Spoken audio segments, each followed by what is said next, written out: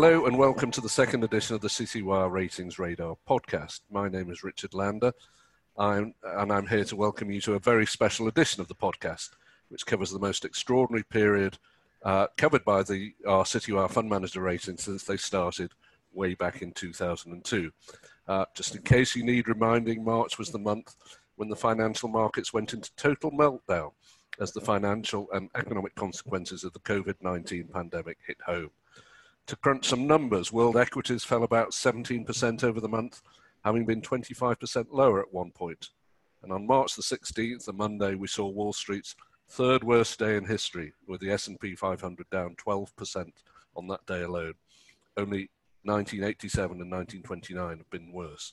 Fixed income also bore the brunt. The high yield index dropped 13% over the month and investment grade 7%. Again, both indexes were far lower at one point before the Fed and other central banks stepped in with extraordinary buying measures. So that much we all know.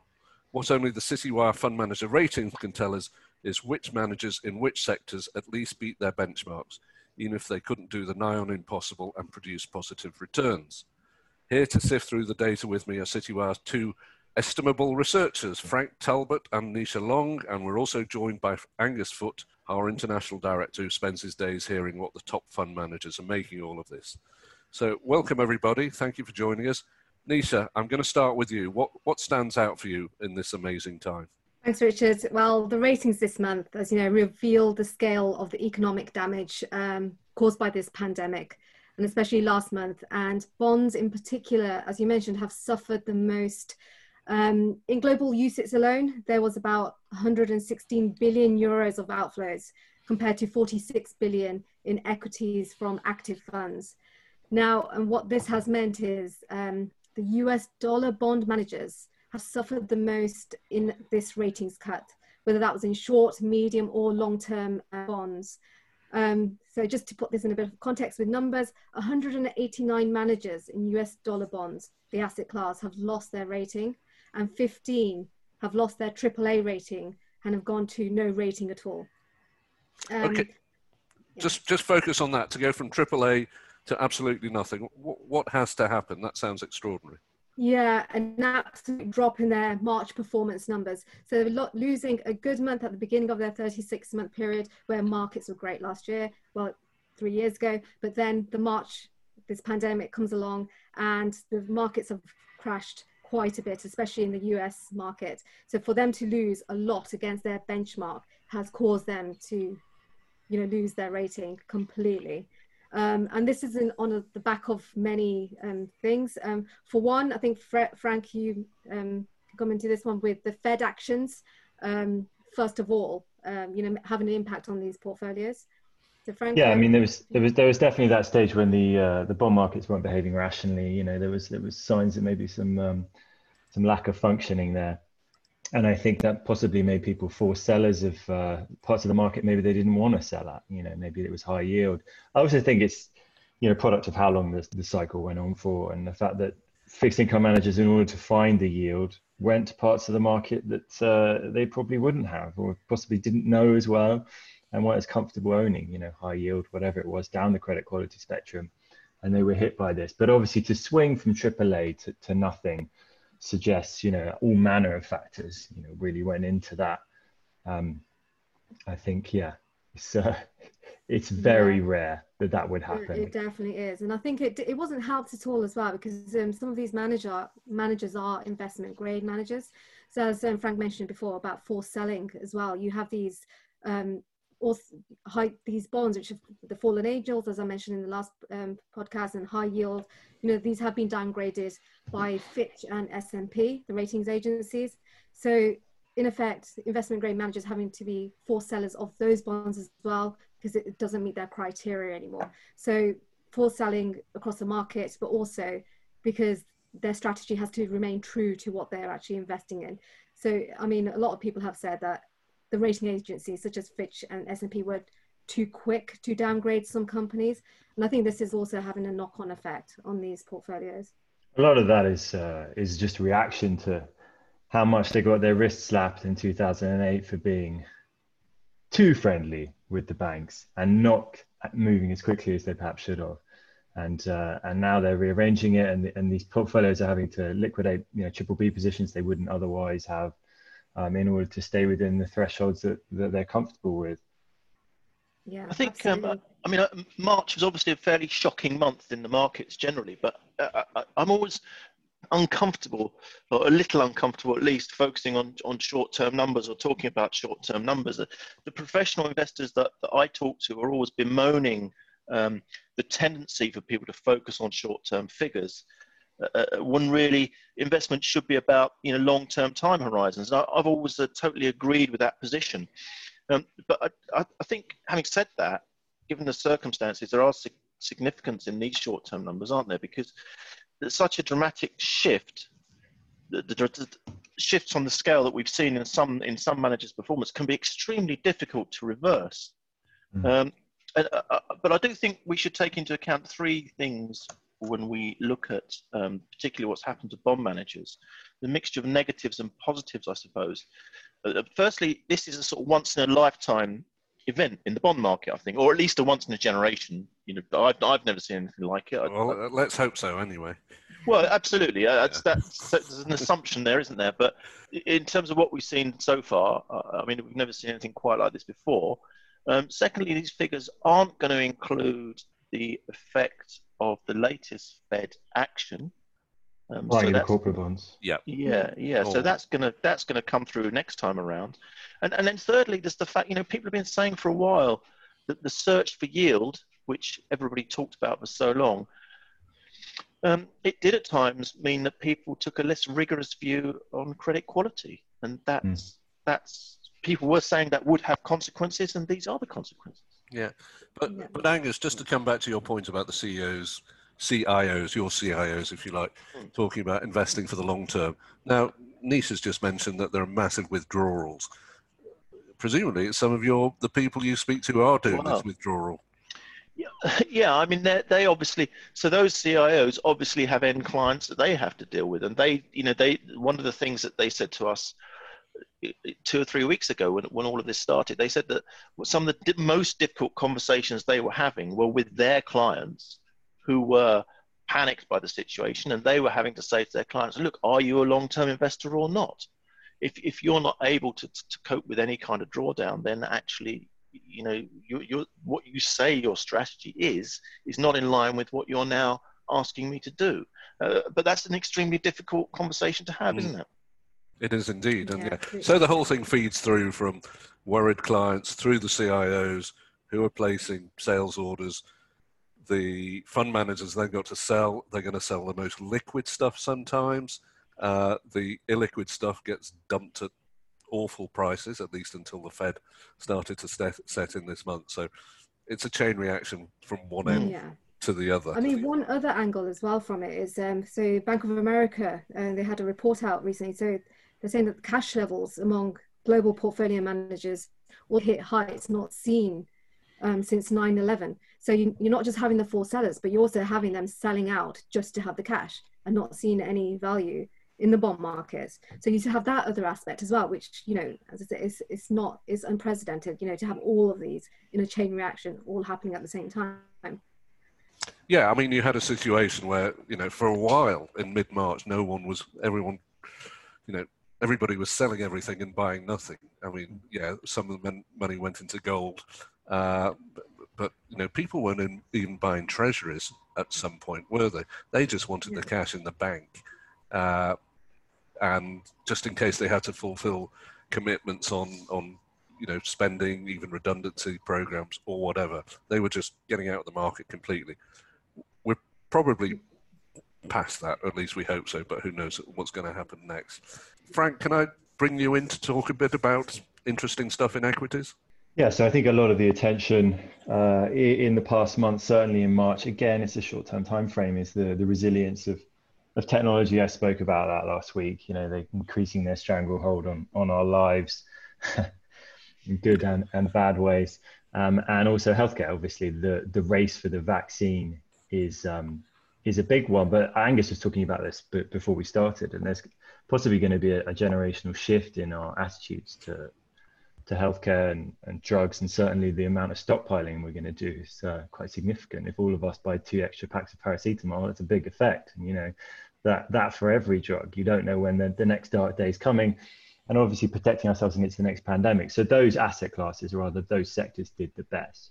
You know, since market peak February 19th to close of business yesterday, April 16th, when we're recording this, healthcare equities are down 6.2%. Global tech is down 8.9%. You know, that compares to the global equity index, which is off 19%. So those are really resilient numbers. Everyone's focusing on the 2 darlings here. Netflix is up 13.3% in that time frame. Amazon is really on a charge, up 11.7%, of which 27% of that has come since the recent trough, March 23rd. 26.5% in just 3 weeks or so. Okay, so which managers, or you know, how have managers performed in these sectors? Yeah, so thing is not particularly well. I mean, in terms of percentage of fund managers outperforming, it hasn't been great news. You know, pharmaceuticals just 22.4% of the 143 managers we were tracking in the month outperformed. In technology, 35.2%.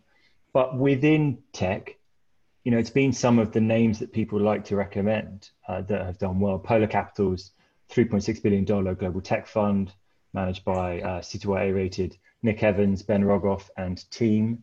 Apologies to the rest of the team, didn't mention you.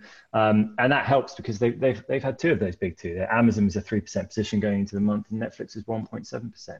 And as I said, really easy fund to recommend during this astonishing bull market of technology over the past decade. And they've continued to do the business, added 2% above the falling market in March, you know, down 7.3%, pretty impressive numbers, you know, and they're overweight the 2 parts you wanted to be at the moment, internet retail and software, you know, the 2 areas that are experiencing the most growth in demand, and stand to benefit really well when we come out of this.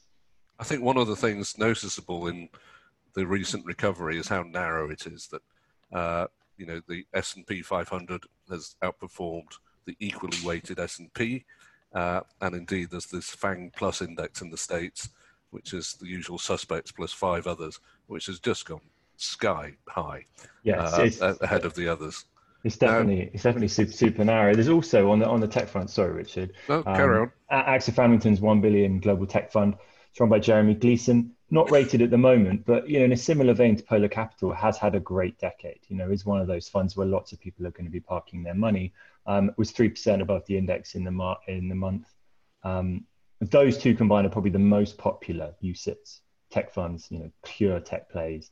Also a good month for JP Morgan's AA rated Joseph Wilson and Timothy Parton on the JPM US Technology Fund. It's a much smaller fund. It's about $30 million, but that restricted losses to 6.2% in the month. So both of those did really pretty well.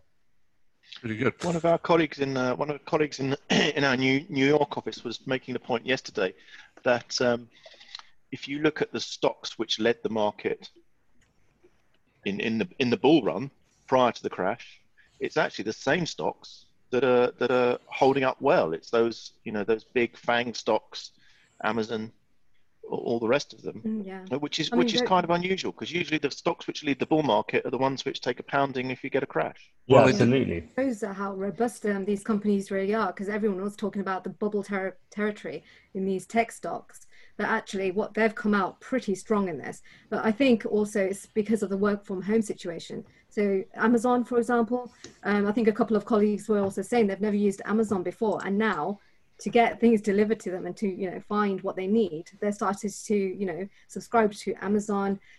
And also Netflix, for example, you know, everyone's going on it. I know a lot of my family have suddenly bought subscriptions to Netflix. So, you know, you can see just in your own home, you know, friends and family, that how these companies are taking over people's lives.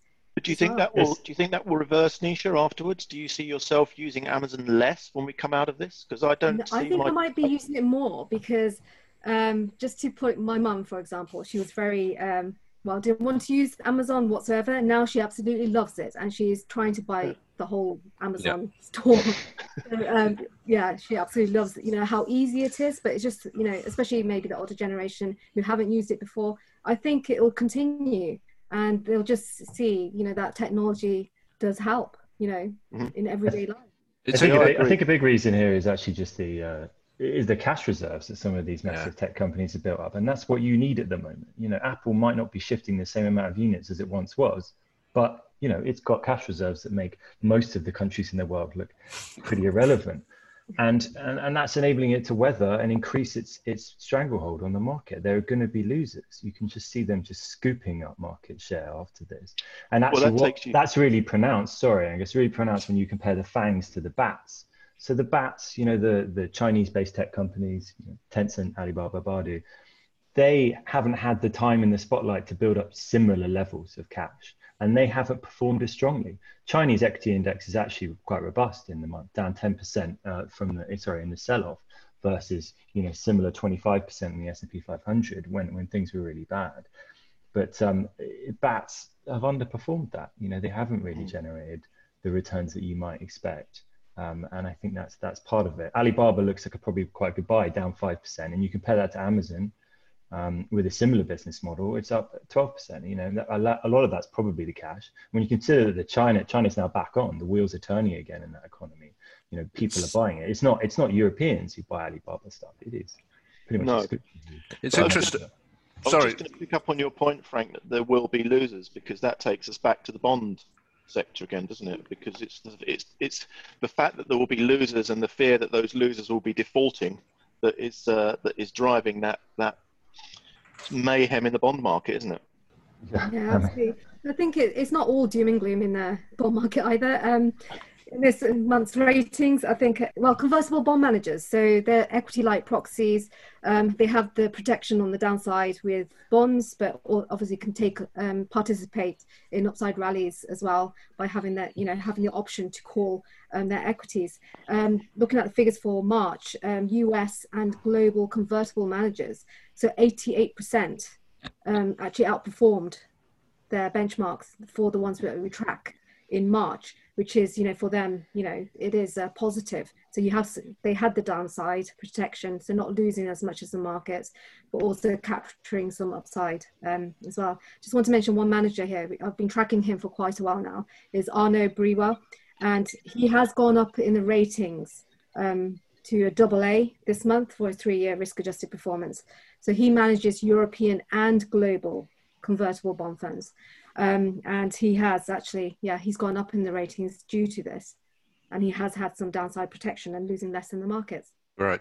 Okay. Is that the second week in a row that your phone has gone off? It's so annoying because it only ever happens on this call. Well, you mean no one calls you the rest of the week? That's the only 2 times that phone has rung in the last fortnight. Sure. Actually, so again, on a good news, not your phone ringing, which obviously is great news for you. Congratulations. Is also on the fixed income side.